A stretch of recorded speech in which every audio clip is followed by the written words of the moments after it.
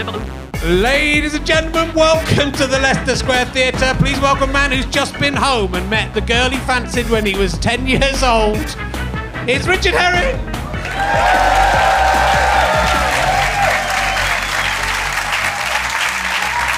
Yay! Hello! Welcome, my friends, to this podcast. This is Richard Herring's Loganberry, Strawberry and Thimbleberry podcast. It's all about those specific three berries. The thimbleberry you may not be familiar with. It's like a wild raspberry. It's a bit soft. It doesn't preserve well as a raspberry. You can still make jam out of it. Just those three. People say Loganberry, which isn't a mix between a raspberry and a blackberry. It's very raspberry heavy, this new podcast idea of yours. They're not. It's different. There's no raspberries in it at all. Only those three. Strawberry is not an official berry. But I was drinking absinthe with Guy de Maupassant and Ernest Hemingway the other day. Not when I started drinking the absinthe, but once I started, they just appeared. Started drinking with me, and they both call it RHLSTP, so I don't know if that's going to catch on. So yeah, I returned to my own hometown, like a sort of Jesus, this weekend, and did a gig for the Cheddar Youth Trust. I'm sure you all follow that charity. It's been going for 20 years, this charity. My dad, right at the beginning, said, just put 20 quid a month standing order on your bank account going into the charity. I said, yeah, I'll do that. It's a nice thing to do. I've forgotten to take it off. I've been paying 20 quid a month. That's about £7,000 I've paid those Cheddar Youth fuckers. And then they come and get me out to do a free gig in Cheddar when I was ill. But I just before I did this gig, this woman came up to me and said, long time no see. I kind of looked, it's cruel to do this, right? Because I hadn't seen this woman for 35 years. I was looking at her going, yeah. And then I looked at her for about 10 seconds and I realised it was Bridget, who, when I went on a school trip when I was about 11, 12 years old to France, I was completely in love with. She was a very tall, willowy beauty. I was a short, fat little virginal schoolboy. I mean, I was 12, that's fair enough. But I was going to be a virgin for another 7 years after that as well, which is not so exciting. And I wrote funny poems for her, and every time she was around, I was singing, like a Bridget over troubled waters. That's not a good way to seduce people called Bridget. That's just a little bit of... It didn't work, but it was nice. She, later on, I thought, well, maybe beforehand, you remember the Bros twins went to my school as well. She got off with both of the Bros twins separately, I believe. Even the skeleton face one. So it's lovely to see her again, but it did take me that moment to realise. It's sort of weird going back to your hometown. When I arrived, there were two, probably 10-year-old girls walking past my mum and dad's house in Fairlands school uniform. And I was turning in and went, yo, Fairlands! And like that. And my wife said, that's probably scared those girls. They probably don't know us. They recognised me as one of them. They didn't realise that. Everything's changed in Cheddar. There used to be all fields when I was a kid. And now they've built on everywhere. And I went down the Wreck, which is the one bit of the field left. And there were some kids there sitting on the Wreck drinking cider like I used to when I was 13, and my dog ran over to them, and I was thinking, everything's so different here, why can't I hang out on the Wreck and drink with teenagers anymore? And the dog ran over, and then they ran away, and one of the girls said, that dog is lush! And I thought, yeah, some things haven't changed. That's amazing, that's exactly what we used to say. That dog's lush! It's a very Cheddar thing, so it was nice. Happy days. Anyway, I'm going to crack on with the show. My guest this week is probably best known for her thesis on rotator cuff disease in humans and apes, a paleopathological and evolution perspective on shoulder pathology. That's why we've all come tonight to find out a bit more about that. Will you please welcome the amazing Professor Alice Roberts, ladies and gentlemen? Come in, sit down. Make yourself at home. A fellow, do they say lush in your part of Somerset? Girt lush? Yeah, girt lush. Yeah, not just lush, but girt lush. Yeah, that's a bit more Bristol. We just went for lush. More Bristol. For lush. We didn't show off about our lushness. It was regular. So should we talk about the pathology of shoulder? I've got a bad shoulder at the moment, so I thought that's partly why I brought this up. So I wondered if you could help me out with it. This is the thing, everyone's got bad shoulders. Yeah. It's one of the most common pathologies as you get older. You can write a thesis about it. And I've written I did my PhD quite late because I did it when I'd already qualified as a doctor and I was already lecturing in anatomy, and I did it really slowly over 7 years. And as I did my PhD, I developed rotator cuff disease. And so I was looking at ancient skeletons that had these things that I could kind of feel in my own shoulders. And I've definitely got osteoarthritis around my clavicles, but everyone's got that. Yeah. But yeah, it was fascinating. Because what I've got, I just got you on to try and diagnose this. I went to my doctor and he just said, take ibuprofen. Pretty much. He said, have you been doing that? And I said, no. He said, well, do that. It annoys me when people come around and they haven't even done that. I said, I've never hurt my arm before. So it's down, it hurts like there, and it hurts if I go like that. Yeah. And it used to hurt when I did that, but it's not so bad now. It's when I read. Is that it? And what bit of subacromial impingement there, I think. It's just down there. There's too many things. There's this bit of bone. There's this bit of bone that sticks out here called the acromion, which is badly named because it means the top of the shoulder, but it's not actually the top of the shoulder because the lateral clavicle's higher than the acromion. I know. I knew these guys would love that stuff. I think you found your crowd. Yeah. Try that at the comedy store later on a Saturday. You're getting nothing, but here... It's all these things underneath. There's like the bit of biceps goes up, the long-headed biceps, and then supraspinatus tendon. There's a subacromial burst. So there's just too many things in one. What do I do to make my arm better? That's the only reason you had. Rest it a bit and take some ibuprofen. Ages. So I've had it for 2 series of RHLSTP. That's how. Well done. Congratulations. The other thing I was going to say is your best-known thing, which I think is too impressive to be your best-known thing, is that you won the Blue Peter Young Artist of the Year 1988 and were on the cover of the Radio Times with Mark Curry. Was he one of them? Yeah. And Yvette Fielding. Yeah, Yvette Fielding, two of the, they're the sort of Sylvester McCoys of the Blue Peter world. But I was annoyed though about that. Why? The whole thing was like faintly annoying. Because the competition was to design the cover of the Radio Times. So I did a really nice picture that was the cover of the Radio Times that even had a gap at the top where you could write Radio Times. And then they obviously decided that actually what they wanted to do was have the presenters on the cover. So they weren't going to have the picture. And then they, as a kind of sop to me, they said, well, we'll have your picture as though it's in an art gallery and you can be in it too. And I was like, I don't really want to be in it. I just want my picture to be on the front of the Radio Times. Lies. Wow. It's the BBC lying again. It was Blue Peter's got a history of it, of course, hasn't it? With the cats as well, the cat names. Yeah, taking coke all the time as well. They do. Yeah, that too. That's why they don't care. Do we even do? I don't remember doing a competition. Fuck, we're gonna have to. It's off my fucking tits that day. I can't. There's no way you get a kid to design the cover of the Radio Times. Who said that was going to happen? Must be very happy to be. Did you get invited to the end of your Radio Times party where all the cover stars get to go to? Did you? Yeah, I did. Did you go? Yeah. Wow. I didn't know who anyone was. You must. But they had good nibbles. Yeah. Good nibbles. Yeah. Yeah, good nibbles. Okay. Yeah.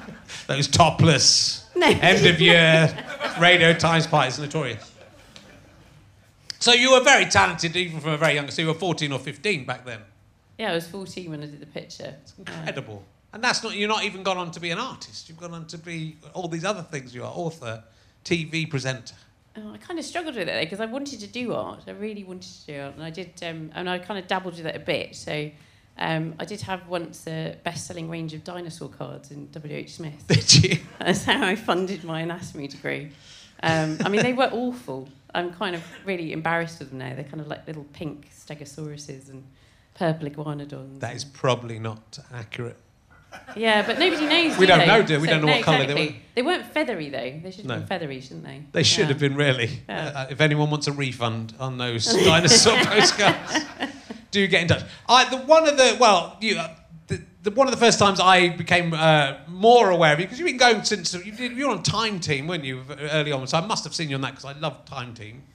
But The Incredible Human Journey, which is a series you did, and there was a book accompanying that, which came out at the same time as I was doing a show called Hitler Moustache, which I grew a Hitler moustache for some reason.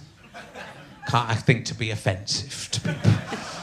in order to look at our attitudes towards people with Hitler moustache. It turns out not good. People are still quite anti-Hitler.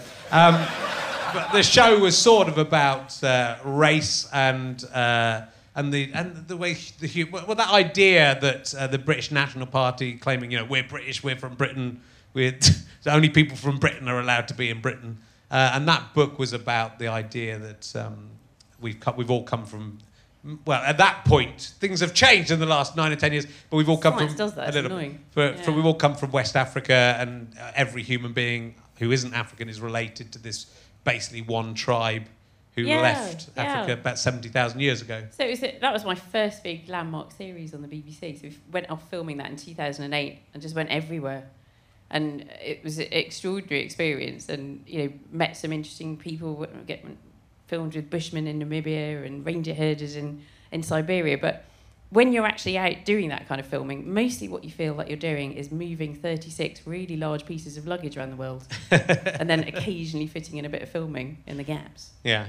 But yeah, I loved it, and I think that there's that really positive side of science that I've always been interested in conveying, and that it's humanitarian and humane, and it's about empathising with everybody because everybody's a cousin. Yes. Well, it's crazy, that idea anyway of anyone being as all these DNA tests people can do, which you've done one. You're 2.9% Neanderthal. 2.7%. Sorry. But still more than Bill Bailey. Yeah. Which is surprising. Really yeah. I mean, 2.7 is a lot though. That's like a foot, isn't it? We can see your feet, so it must be something. Maybe a shin. Yeah, maybe.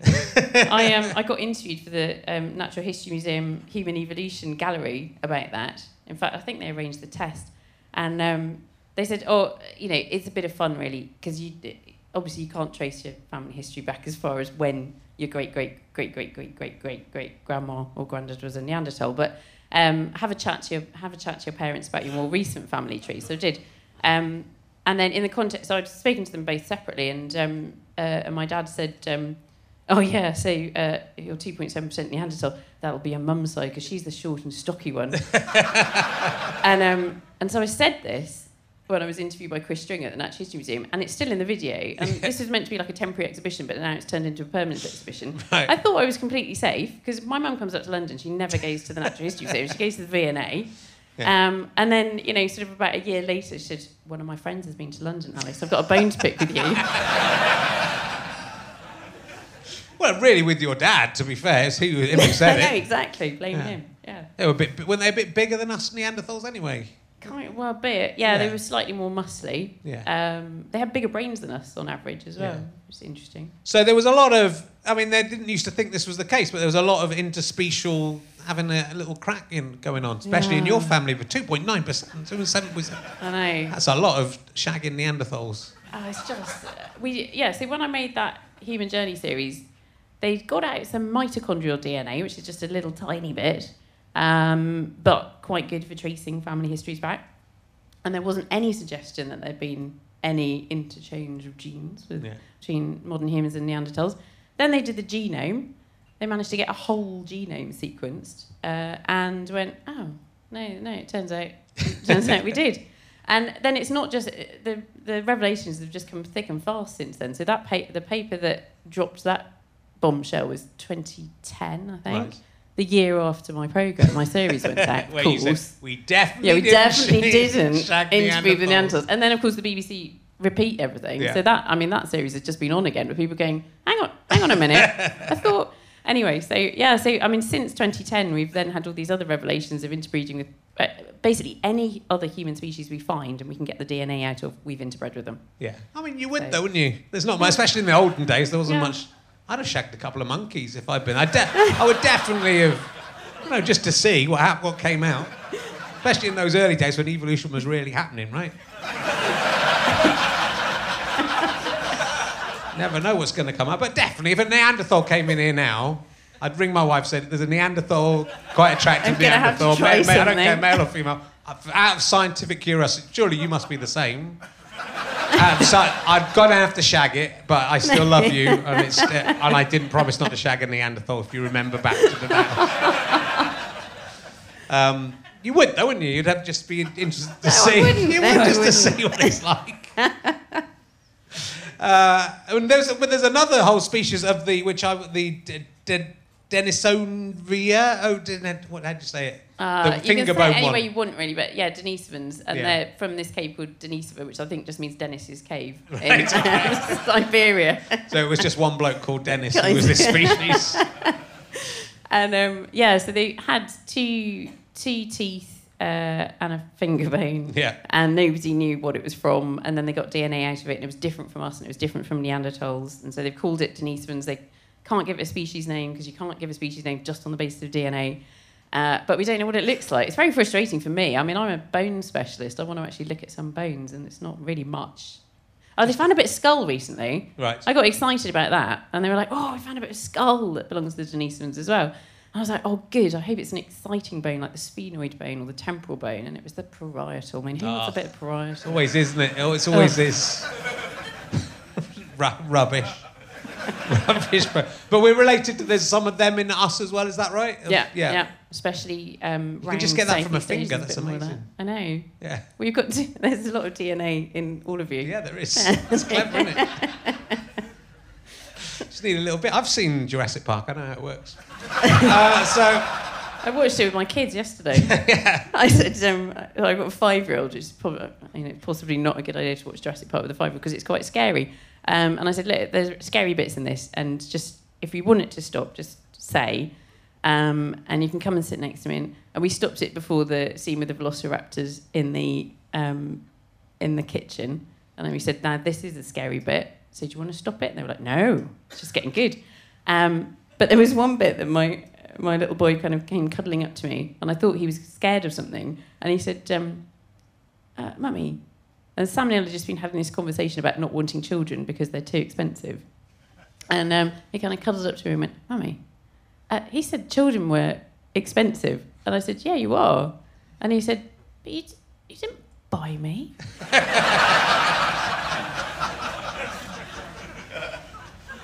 It's good. So it's very educational. It's a very educational film. So what's the truth? What is the truth of humanity? Where did we come from? There's been lots of people coming out of Africa at different times. Obviously, Yeah. there was the Neanderthals and Homo erectus. Yeah, Homo erectus. Yeah. Homo. This is, honestly, What? I do. So I go and talk to crowds of 15-year-old school kids, and I talk to them about Homo erectus, and I always kind of wait, and there's a little titter, and I go, oh, you're more mature than the last group. You're not. So there was several. There's about 20. Do you want to go through them? Yeah, I do. I'd like to know where we come, because I thought we all came from the same one. Okay, so some of the early ones, there's things like Sahelanthropus gigansis, which comes from Chad about 6 to 7 million years ago. Nobody really knows what it looked like, apart from it had quite a small head. There's Orontuganensis. There's Canyanthropus platyops, because it's got a kind of flat face. Again, these are quite scrappy fossil remains. Don't really know much about those. Then there's these interesting ones called Ardipithecus. Ardipithecus ramidus. Still pretty ape-like, although that's always tricky. You kind of tie yourself up in knots because we're apes. But when you say ape-like, you mean more like the other apes than us apes.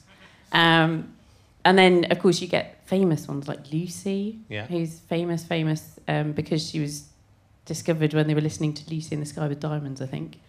And quite a complete fossil. 40% is pretty complete in human paleontology. And then a little bit later, you get our own genus. You know, their brains are a bit smaller, but they have a similar kind of body shape to us, so they don't look like anything like chimpanzees anymore. They've got really long legs. They were good runners.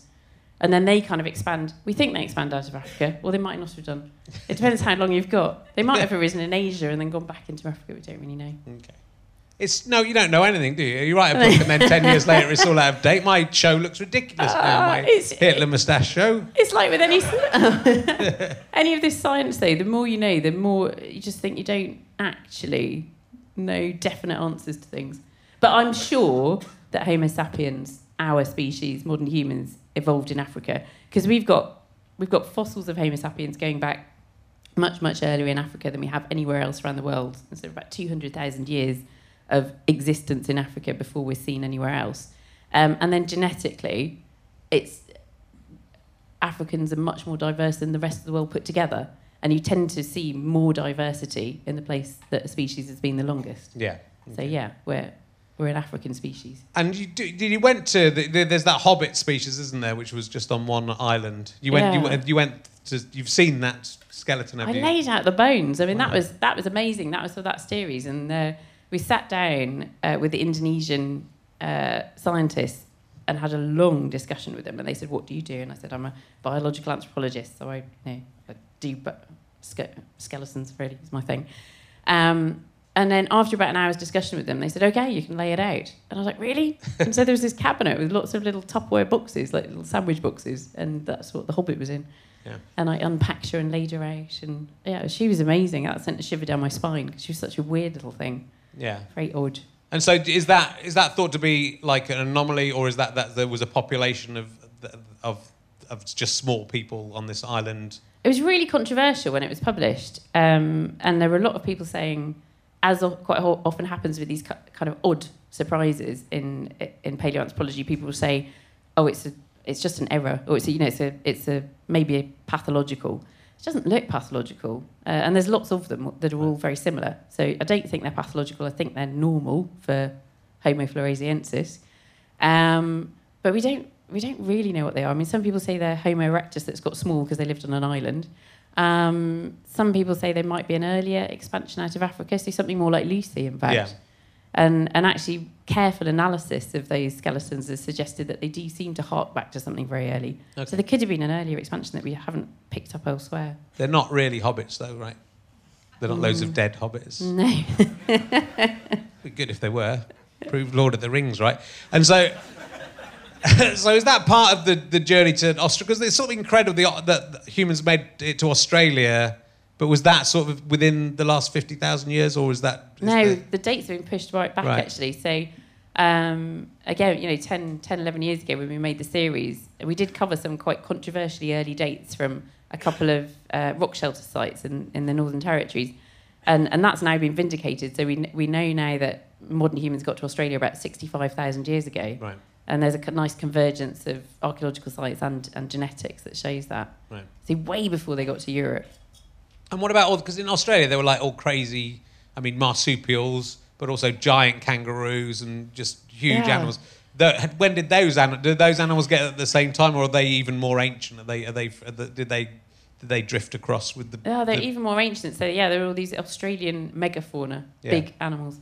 And there's a sort of stunning coincidence between the arrival of humans in Australia and the disappearance of all the megafauna. That's right. The same as in America. I mean, I don't think our ancestors went on rampages killing everything, but I think they had a big impact. I mean, you'd have a go if there was a giant kangaroo around. I'd definitely try and kill it. Especially if it never seen a human before. It probably would just let you walk up to it. Yeah. I'd want to try a bit and see what it tasted like. Yeah. I've eaten some kangaroo. It's all right. I mean, it's not worth wiping out the species for. But I never got a really big one, so I don't know.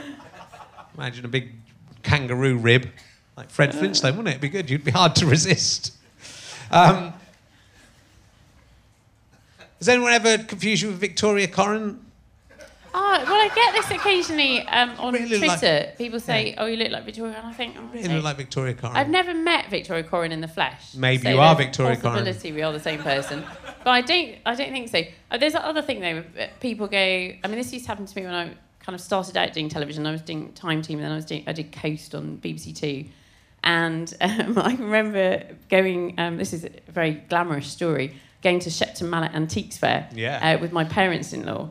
And there were two things that happened to me that day, which really kind of brought me down, to size and, feet on the ground and all that sort of thing. One was I was in the middle of eating a pasty, which is always a bad moment to interrupt someone, I think. And this guy came over and went, "Can you settle a bet?" And I said, "I don't know. Can I?" And he said, "Are you on Coast?" And I said, "Yes." And he went, "I've lost a tenner." And then the next one was this woman walked up to me. I was just looking at a nice table, thinking about maybe getting a new table. And this woman walked up to me and went, "Oh, can I have your autograph?" And I said, "Yeah, of course you can." And she went, "Oh, I don't have a pen." And I was looking in my bag for a pen, and she went, "And you are Miranda Kristovnikov." And I said, I'm not actually, but do you want me to forge her name, or can I write my own? But there is that thing of I'm just like a woman on television, and there's this like sort of... You should think that would make you remarkable. People go, it's the woman from telly. Yeah, it's that one. What's her name? Yeah, Victoria Coren, Miranda Kristovnikov. You get there eventually. So what was it like being on... You were behind the scenes on Time Team to begin with, because you're an expert on bones, right? So that's what I was just writing bone reports for them. Right. They just sent me boxes of skeletons and I'd write the reports for them. And then they asked me to go along on a dig in 2001 because they knew they were going to excavate a cemetery, basically, so they knew we were going to have lots of bones. So that was my kind of debut on Time Team, and they kept on asking me back, and I kind of thought that was probably going to be it. And then I was sitting in my office one day and somebody from the BBC rang me and said, "We're doing something about coastal Britain and wondered if you'd be interested." I thought, that sounds intriguing. How many bones are in it? Are there going to be bones? Yeah, I did insist on bones, actually. So, I ended up doing it and said, right, we've got to have some bones. Got to do Pavland Cave. And what was it like hanging around with the Time Team team? There must have been some crazy times with those guys. It was really brilliant. It was good fun. People always go, why does Time Team have to happen in 3 days? And it's just because it takes a week. Because you go on Monday, you travel to the place, you spend 3 days digging, and on Friday you go home. During that week, you're staying they used to book big hotels and put everybody up in the same hotel. And it was always, obviously, the kind of same core team of presenters and diggers, but all the crew were the same as well. So there was a great sense of camaraderie, a really great sense of camaraderie. And then day 3 was always very difficult because everyone was just dreadfully hungover. I mean, we were just there going, don't come and talk to me. Just let me get on with this little trench and just, I don't want to find anything. I don't want to... But then half the time you had to kind of cook up like mead and stuff and be drinking it in a... Yeah, only if you didn't find anything. It's quite interesting looking at Time Teams, and you always know that they're really struggling and they're not finding stuff if people start dressing up. Because they did. I think Cheddar Gorge was one of your worst ones. I don't know if you did. You go to the Cheddar Gorge? No, I wasn't on that one. The worst one I did was a site in Sunderland, where I started off on the wrong foot because I thought, we had a few local diggers, and I said I didn't really know much about Sunderland, but I told them that my best friend at university was a Newcastle supporter, so that was that really. And then we spent 3 days looking for a Roman fort, and we found a path, and that was it. 3 days of digging. Wasn't in even a path. underground. It was just. But that's the beauty of archaeology. I did a bit of archaeology when I was on my gap year, my year off. Did you go to exotic places? No, I went to a field in Hampshire, which was quite nice, and a field in Reading, which wasn't very nice. I wasn't very good. Fun though, isn't it, digging stuff up and trying to work out what it is? Yeah, I mean, I like the whole process of it, and I've done it for a long time because my boyfriend at university was an archaeologist, so basically the only way I could get to spend any time with him in the summer was by going and volunteering on archaeological digs. So I did have a bit of experience doing digging, but I just like being outside and digging holes. Yeah, it's nice. It was very sunny on the one I went on. It was nice. It's not always sunny though. No, it was nice. I got off with the Dutch girl. It was good. Wish I could go back. Talking of which, you did this show where you had to, they created a kind of sort of Margaret Atwood version of you with the perfect body. Yeah, it was where weird. You had ostrich legs and sort of elves' ears. We just had a bit of fun with it. It basically came out of conversations I'd had with Roger Highfield, who's the creative director of the Science Museum, over the years, and also just stuff I talk about generally. That the whole fact that evolution doesn't produce perfection, it just kind of produces things. It's natural selection working on the material that's already there, and it's kind of it's good enough. And so the human body is good enough. It's pretty good. I'm an anatomist. I became an anatomist because I was fascinated with how intricate and wonderful it is. But there's lots of bits of it where you go, I could do that better. If I was God, not that I believe in God, but if I did believe in God and I was God, I'd redesign it. It's easier if you are God. That's the thing. That's what gets to me. Well, so that's what I got to do on that programme. Yeah. So I basically said, right, there's some stuff you don't even see and you don't know about, but stupid things like this nerve, the recurrent laryngeal nerve, which starts in the neck. It branches off its parent nerve right up here, just under your ear. And then it kind of gets lost. It goes all the way down to your chest. And then it goes, oh, I forgot, and goes back up the neck and goes into the larynx. And you go, oh, that's ridiculous. Just have it coming straight off. So there's all this kind of messy wiring, messy plumbing, which could be sorted out if you didn't have to grow as an embryo. That's the kind of tricky thing, because embryonic development kind of has to go in a certain way. If you're God, you don't have to, you can get rid of that. Yeah, you could just go boom, and you don't have to have any of that evolutionary baggage. So when we were making the programme, it was called Perfect Body always, and then as quite often happens, they change the title like a week before it goes out, and they go, oh, it's called Can Science Make Your Body Perfect Now? And I was like, that sounds like a cosmetic surgery programme. Really weird.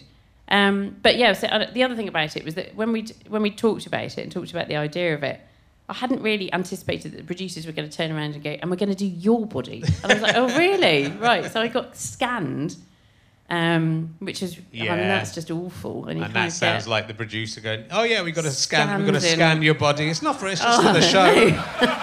I'm not doing anything with the scan, make a 3D model of that, take that home. I could do that, actually, because I got the data. I could 3D print out tiny really? Alice Robertson. Oh, dear. So, yeah, we had a lot of fun with it, and we kind of said, well, human legs, they're generalist legs. They're pretty good at lots of different things. Like, they're good at climbing, they're good at swimming, they're good at running. Let's just focus on one thing. Let's focus on running. What do legs look like if you're just doing running? So ostriches are pretty good runners. So I ended up with these kind of weird ostrich legs. But the really odd thing about it was that I was working very closely with this artist all the way through, and he was absolutely brilliant. And we met up and talked about how the body was going to be adapted for the first couple of tweaks, like things like slightly shortening the spine to make it more stable. But then the producer said, oh, would you just let him get on with it now, and you're not to see it anymore, and you can just have phone conversations with him about it. So I kind of played along.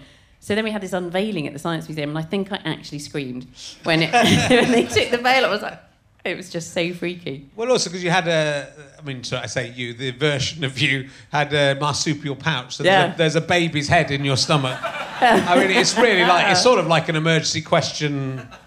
The whole thing is an emergency. Would you rather have an ostrich's legs or a baby's head in your stomach?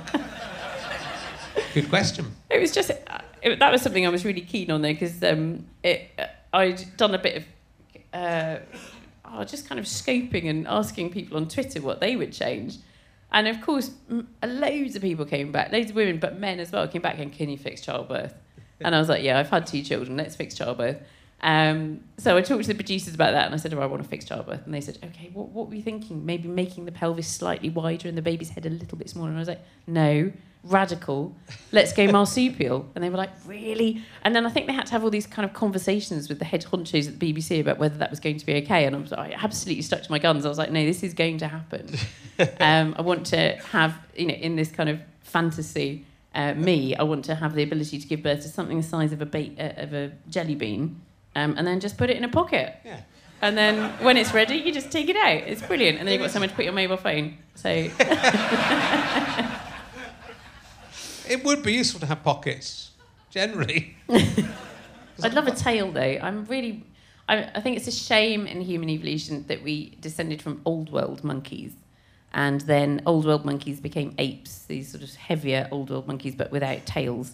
And I would love to have descended from new world monkeys, like spider monkeys with prehensile tails. Yeah. I think that would be amazing. Some people do have tails, don't they? Have a little tail. Some people have extra bits of coccyx. Yeah.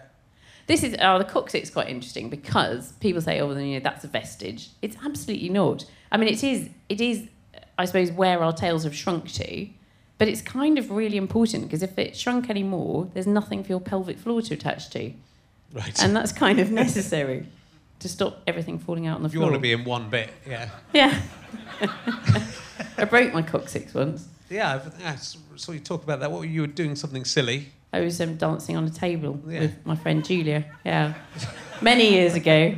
Many years ago. You fell on your bum, broke your coccyx. Fell on my bum and broke my coccyx. Yeah. I broke my coccyx once. How did you do it? No, I didn't. I was trying to make a rude joke about cocks, but it didn't come out well. Has anybody in the audience broken their coccyx ever? It's so painful.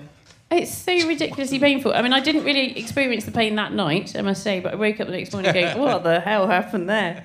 And, could hardly sit down for weeks. And it was just awful. But as an anatomist, I get these kind of, strange satisfaction and fulfillment from knowing exactly what has gone wrong. So, as I said, the coccyx is important because the pelvic floor attaches to it. And the pelvic floor is obviously what keeps all the stuff on the inside when you want it to be kept on the inside. And then when you urinate or defecate or have a baby, it has to relax to let everything out.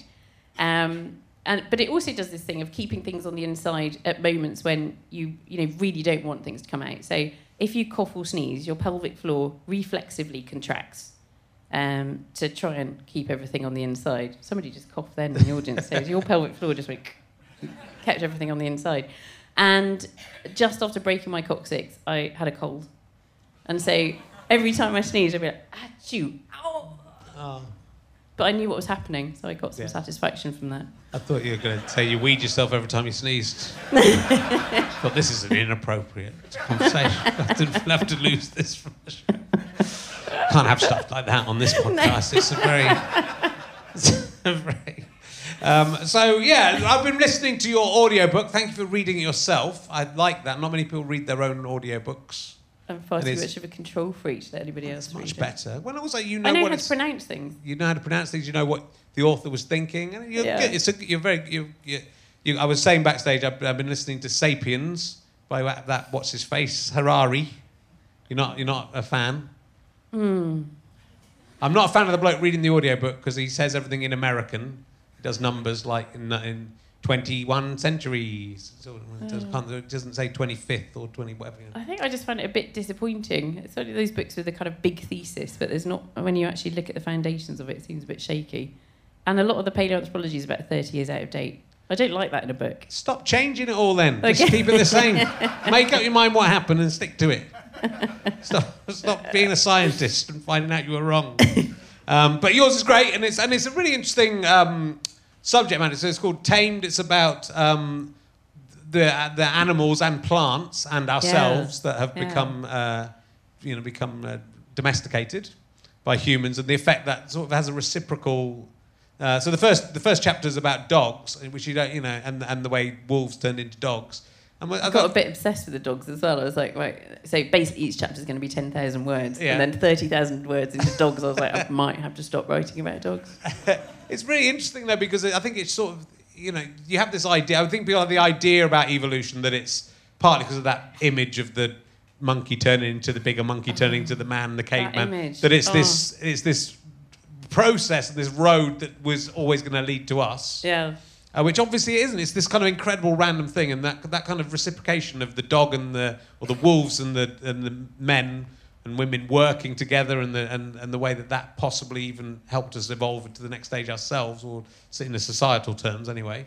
A dog is a guard dog. That a wolf coming nearer to the camp helps you. They help you hunt, and then also you're creating this new species. We're accidentally, obviously. From a lot of this domestication is... Yeah, I think a lot of it starts by accident. So we like to tell these kind of quite heroic stories about the past, where our ancestors were always, in charge and coming up with brilliant ideas. And I think a lot of the time they're just making mistakes and noticing stuff. Yeah. So when it comes to domesticating wheat, I think the most likely thing is that people are already harvesting wild grasses and bringing them back and threshing them.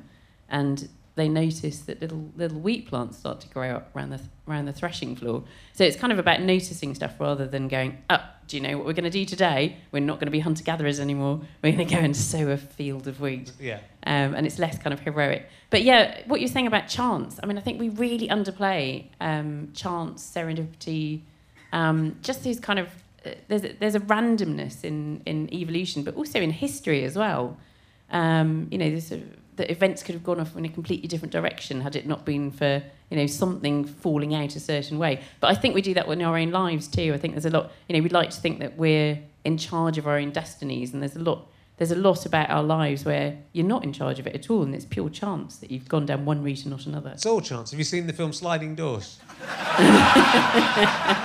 Rubbish, isn't it? It's really bad. But it's really stupid. But that, it is. If wolves hadn't, if there hadn't been the slightly tamer wolves, if the wolves had all run away, and that we would, if we didn't have dogs, would we have turned out at all? Like, would human beings have turned out the way they have? Would we have survived? All those questions. You sort of feel that. I think the amazing thing about the book is such a complicated subject, because all these things, to try and understand the consequences they've had. You can do it in hindsight in a way, but it's such a broad amount of... even taking 12... You're taking 10 or 12 items, aren't you? 10, yeah. 10, yeah. But it is about these kind of intertwined histories, and then trying almost kind of doing that alternative history thing where you go, right, if things had turned out differently, if you took that species away, how different would human history have been? And I think for some of them it's really profound. So I think without horses, human history would have been really different. I mean, horses really underpin warfare for most of human history. So yeah, I think it would have been no very dressage. different. There'd be no dressage. No. So you think how different things would have been. Princess Anne wouldn't be as famous as she is. But the other thing was all the interbreeding, and that's what really spurred me on to write that book. About the royal family. I started to...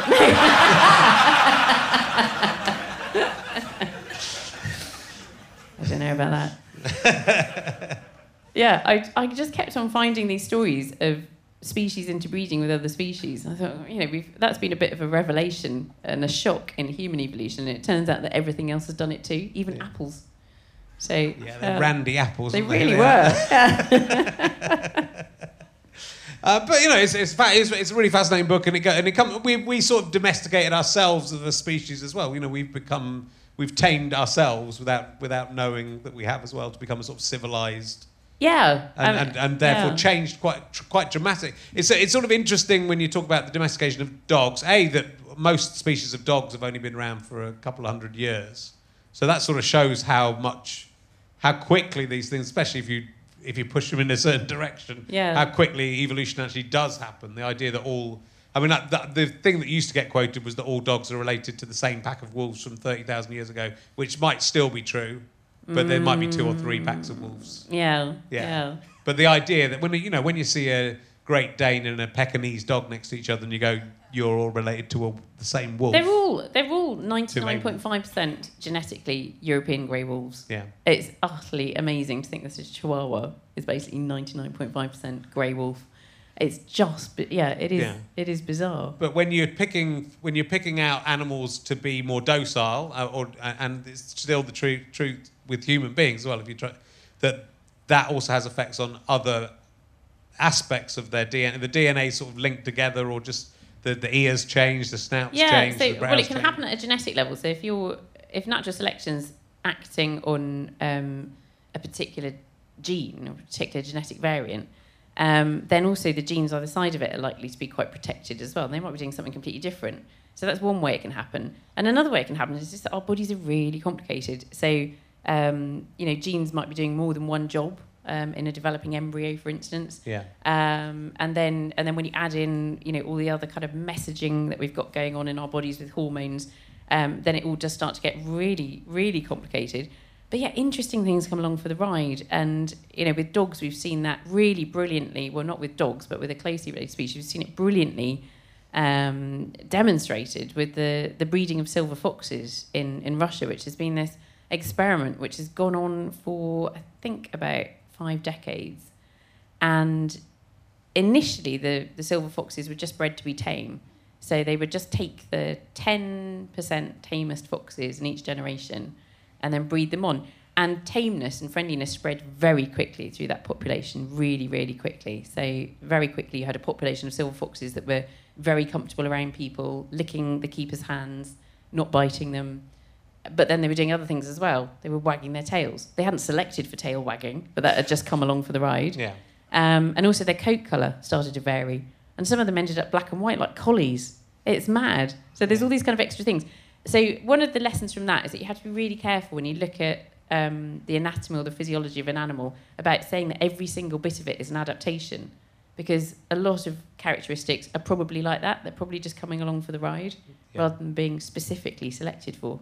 And I think it's the idea as well of that survival of the fittest is quite an unhelpful phrase, for example, which I think it's terrible. Which people misunderstand, because it doesn't mean that the most it's a physically Victorian fit. phrase, and it's not even something that Charles Darwin coined. It means that you fit your environment. Yeah. It doesn't mean that you're fit in a kind of. You could be the weakest animal, and that could be good in the environment you're in. Like, you know, if you're to think of a scenario where the weakest animal would be the best. Well, in that, the best fit. But you could be if you're a tiny animal in a world where there's no food, then you'll survive and the big animals won't. So the fit animals won't survive. So like in that sense. Yeah, it is about fitting your environment, and also it's going to change. You know, every generation it's going to the game changes slightly. Yeah. And what becomes fit to one situation is then not when human beings turn up in Australia or wherever. And kill everything, suddenly you weren't the best for your environment anymore. No, you were great until the humans turned up. Yeah. It was like dinosaurs. Dinosaurs were amazing and had diversified into all these different environments. But you can't, you can be really evolutionarily fit, but if a massive rock drops out of the sky, it just, curtains. We got through there, didn't we? Little rats. Yeah, little scurrying mammals. Yeah. Well, that's another great example of chance and kind of chance events. If that rock, that massive asteroid hadn't slammed into the Earth, into the Yucatan Peninsula 66 million years ago and basically finished off the dinosaurs and a lot of the rest of life on Earth, 3/4 of life on Earth was wiped out by that, mammals would not have got the chance to diversify. No. So it's kind of, when the dust cleared, it was like, the dinosaurs are gone. Brilliant. And then you get this very quick radiation of mammals. With it, you get all sorts of, mammals living in trees, mammals burrowing underground, very, very quickly after that. Do you think it's, the planet Earth could just be like a one-off as a result of that? Because all the chance that, certainly to get to us as human beings or intelligent life that's survived, been in a because a lot of it's environmental as well, isn't it? So like we kind of managed to get through certain periods of time, and things have just lucked out for us when the ice ages have ended or whatever. Yeah. We've been really lucky the last few thousand years, actually. The last kind of 10,000 years, the climate's been really stable. Yeah. Yeah. So do you think that it's possible it hasn't, even if the universe is massive, it's possible that no other planet has got to this stage? That's above my pay grade. Is it? I can't even have these conversations. Well, I have these conversations with Brian Cox, so he sometimes when I talk to him about it, he said, "Oh no, there must be intelligent life elsewhere." But then we have been listening for a long time, so the fact that we haven't heard anything from space at all, I suppose the other potential fallacy is thinking that there must be other that if intelligent life has evolved somewhere else, it must be there now. Or at least it was there whenever it sent its message to us, and it probably isn't there anymore by the time we get to it. Maybe civilizations rise up and disappear. Well, if there's loads of meteors flying around and smashing into things, what chance you got against that? Unless Bruce Willis is around to save you. So let's quickly talk about the Humanist Association, which are the new president. Humanists UK. They are now. They used to be the British Humanist Association. Well, now I'm still UK. I'm one of their whatever it is. I'm one of the blokes in it. And Are I'm you? calling it the Humanist Association. One of them. I'm one of the what's it Humanist called? I don't even know what I'm called. Patron. I'm a patron of the Brit. Excellent. No one told me glad I to hear changed. it. I'm the president. I know, it's better, isn't it? Yeah, but for how long? I'll still be a patron in 3 years' time. Where will you be? What is it? Pothok, president of the Humanists UK. I'm Pothok. Yeah. That's good. What is humanism? Humanism. I should have asked this before I became a patron. Humanism is it embraces a whole load of things actually, but there are a few kind of fundamental foundations to it. Foundations are usually fundamental, aren't they? It's a natural approach to the world. So we basically accept that the universe, the world we live in, it's a natural place, and so we can approach it using our rational cognition. We can approach it using science. But there's a really strong aspect to it, which is about empathy as well. Because I think some people think that atheism is really kind of cold and empty and makes you into a very inhumane person. And that's what, that's the sort of antithesis of humanism. In humanism, we say, no, the world is a natural place. We are evolved biological phenomena. It doesn't make humans any less wonderful. And it doesn't make you any less empathetic and compassionate as a human being, that you don't think there's a God.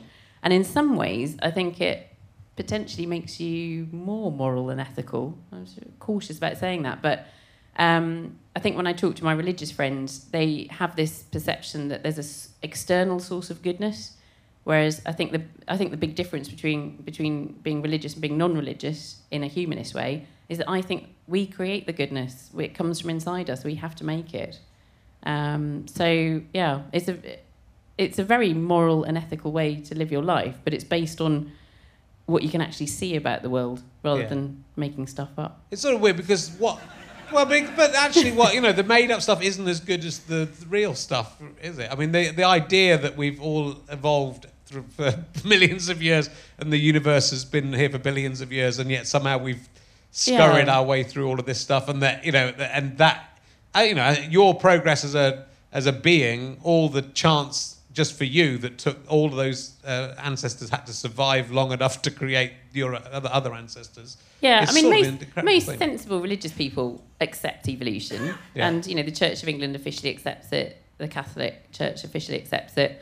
So it's only very fundamentalist religious people who take their sacred texts literally, who believe in creationism.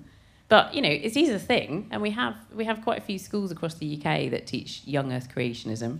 So I don't think we can't be complacent about it. We do need to call it out because it's anti-scientific. Can't prove it. They can't prove the Earth's more than 6,000 years old, can you? We have many ways of proving the Earth's more than 6,000 years old. I mean, essentially, if you want to believe the Earth is 6,000 years old, you've also got to believe in a God who's setting out to deceive you. Because absolutely everything, all the evidence points to an Earth that is, billions of years old. Not just to test you, and he's testing you. Yeah, is that the kind of God you want to believe in? That's an interesting kind of God. Well, no, I want to believe in the kind of God who sets all this up in the first place. What the fuck's wrong with him? I'm going to create a load of people to judge and make them, not perfect. I'm perfect, though. Don't know how I managed that. To make them not perfect. And then if they don't do what I think they should, I'm going to burn them up in hell. He's not a very nice person, is he? No, well, and also the hell issue is interesting, I think, in religion at the moment, because if you go back sort of 150 years ago, people believed in the physical reality of hell. So there was this kind of, sort of endless battle between good and evil in the world, and God would protect you, and he was the good side, and then obviously there was Satan and hell on the dark side. So in the 20th century, even quite strongly religious people, I'm talking primarily about Christians here, stopped believing in the reality of hell. So then they've got a really difficult thing to explain. Because if you stop believing in the reality of evil and hell, then how do you explain the fact that there are bad things that happen in the world? Because if there's no force making that happen, then does that mean God's making that happen? He's given us the choice. But before he created us, there was nothing good about it. He's mentally ill. I'm happy with that. He's mentally ill, and I admire his commitment to creating all this evidence to convince you that you're right. It's incredible detail he's gone into. A lot of it hasn't, probably never get found. It's still down there in the ground, ready to... Brilliant. He's a great guy. But I think that kind of mature religions are, they're becoming... They're ditching a lot of the stuff like hell, and becoming almost more of a kind of a code for living your life. And then if that's all that is, then that's just humanism. Yeah. It's just the God bit that's kind of lingering on. But we sort of again in a new evolution, a social evolutionary sense, we probably needed religion. I mean, that might be religion and art might be what distinguished us between Homo sapiens and the Neanderthals. It might be. I don't think there was that much difference between us, actually. No. Neanderthals made art. They did cave paintings, we know now. They did weird stuff like making little circles of stalagmites in caves. We don't know what's going on there. Don't know what that's about. And just moving stones around, that's insane. But you know, that social cohesion that religion gives, it's another cultural identity which makes your group strong. I sort of think you needed it to get through to this point. But if we stick with religion, if we don't leave religions behind now, then we're probably going to be fucked. Because one of the problems I have with it, and one of my worries about it, is that it's divisive. Yeah. And I think we kind of need to embrace everybody. So, you know, the Humanists UK do all sorts of great things like training humanist celebrants. You know, we've got, most people in this country are not religious now, but we still need ways of marking those important landmarks in our lives. And so that's one of their important functions.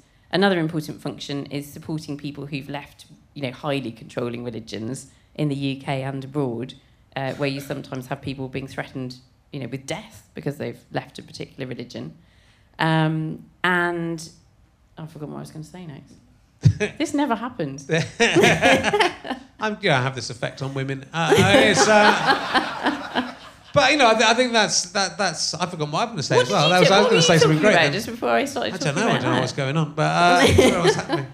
But no, I think because if people believe that... You know, I think if people still believe that God is ultimately looking over us and is going to sort everything out, that's not going to do the planet any good, is it? So we need to take control of ourselves, of the planet, I think, and accept. You thought what it is?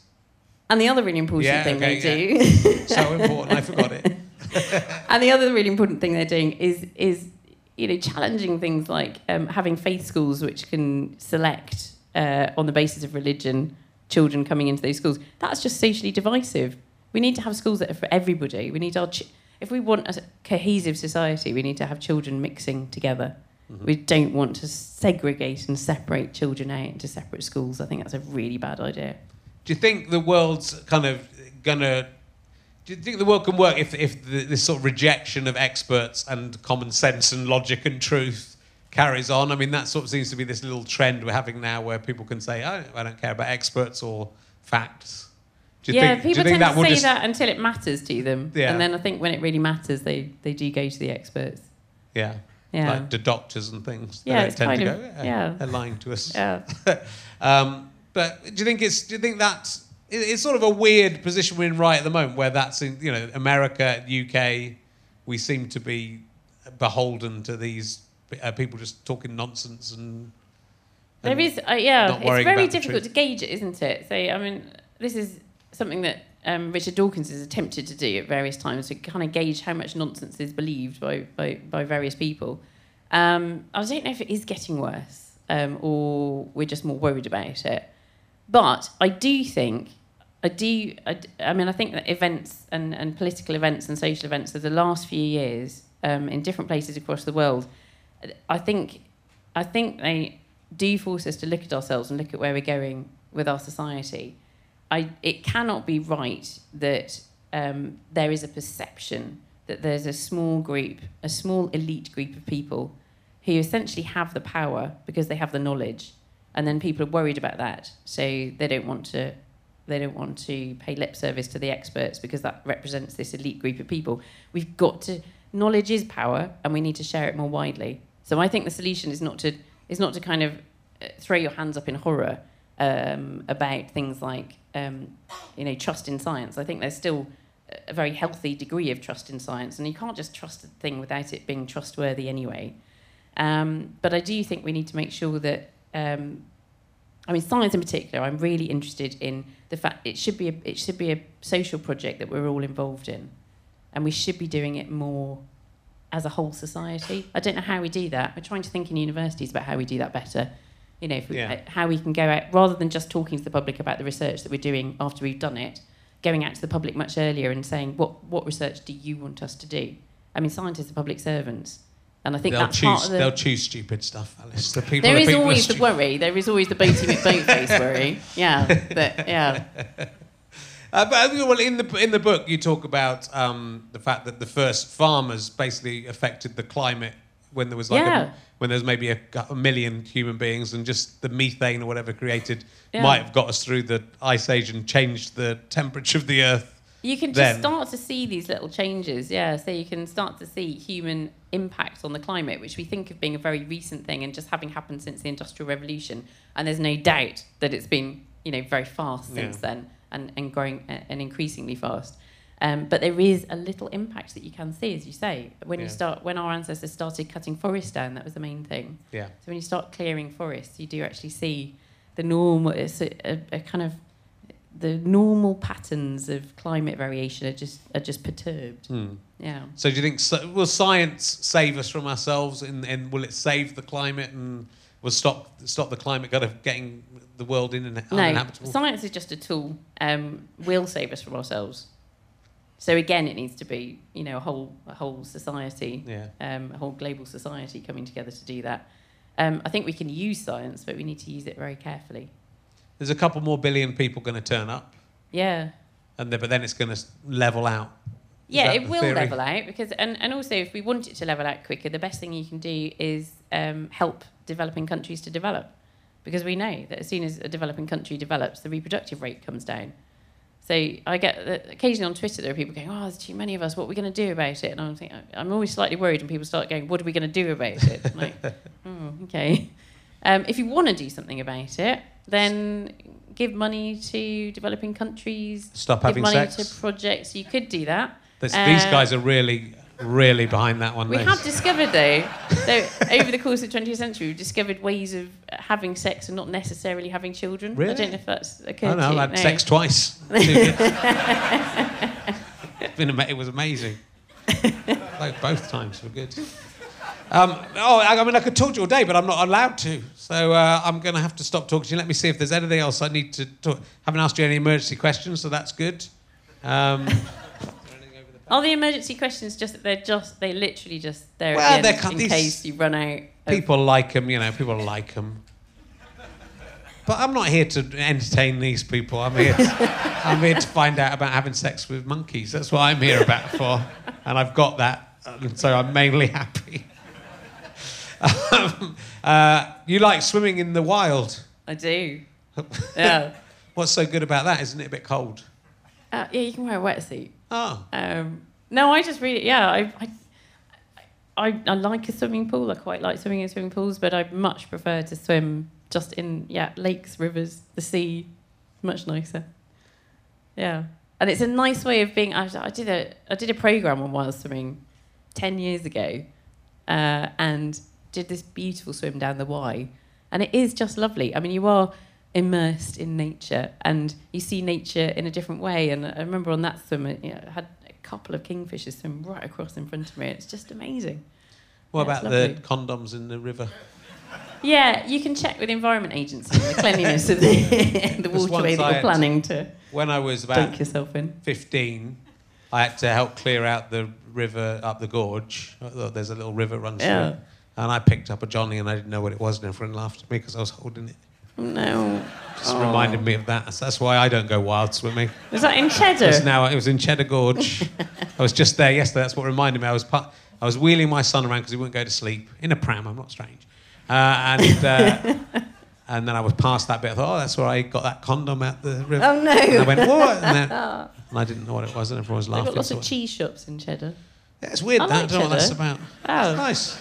I like walking up on the top above Cheddar. Yeah, it's beautiful up there. Walking up through the gorge and walking over the top. And there's a really nice place called Drayton Slights. Do you know Drayton Slights? No, it's good.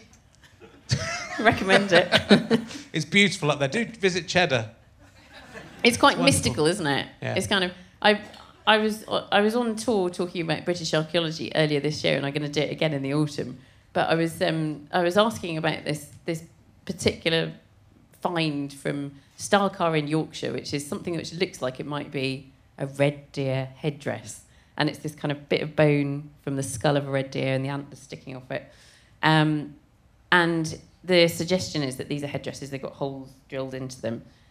My husband, who has been a field archaeologist for many years and always goes to the most mundane explanation for anything and hates any kind of ritual explanation of things, I said to him, look, I can't think of what else these can be. They must be headdresses. I can't see any other reason for doing that. And he said, could be a coat hook. I haven't told the discoverers of the headdresses that theory yet. But I've been going around the country saying to people, right, just checking with audiences, can we do it with these guys? See how many of them think the red deer things might be. Can we have the lights up a little bit? So the red deer skulls that have been kind of carved out with holes in them, And my husband said, well, they could have just been tied onto a post in your house as a coat hook. So can I have a show of hands of who thinks they're much more likely to be kind of mystical headdresses used in ancient dances, ancient kind of pagan rituals? Who thinks it's a headdress? Okay, thank you. Now put your hands down. You're not allowed to put your hand up again. Who thinks it's more likely to be something mundane like a coat hook? Not necessarily a coat hook, but something more mundane. Definitely a coat hook. Yeah, that's most people, isn't it? Thank you very much. So I'm collecting this data, and I've got a theory that the closer you get to Glastonbury, the more mystical people become.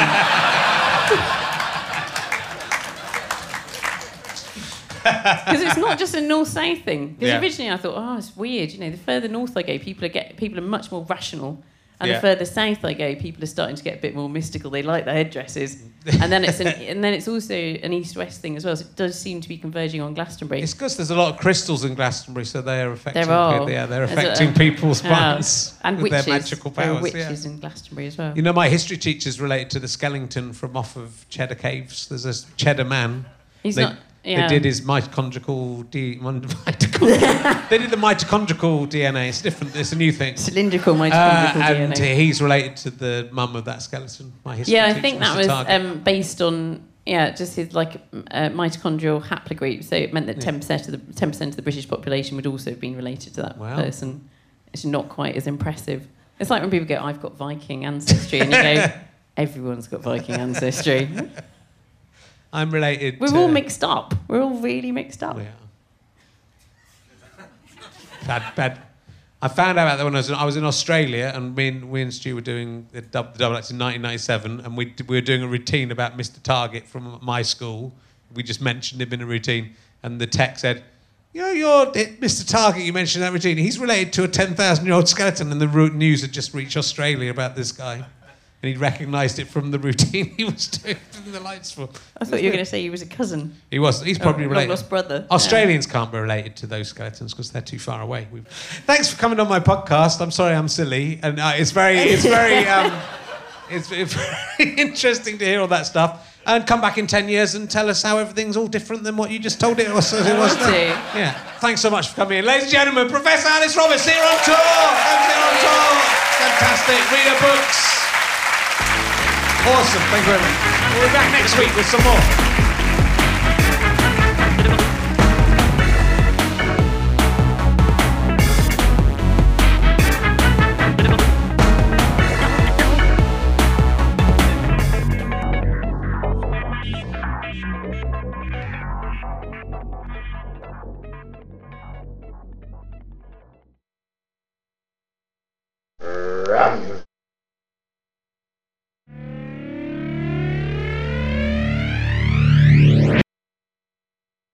How'd you like them sky potatoes?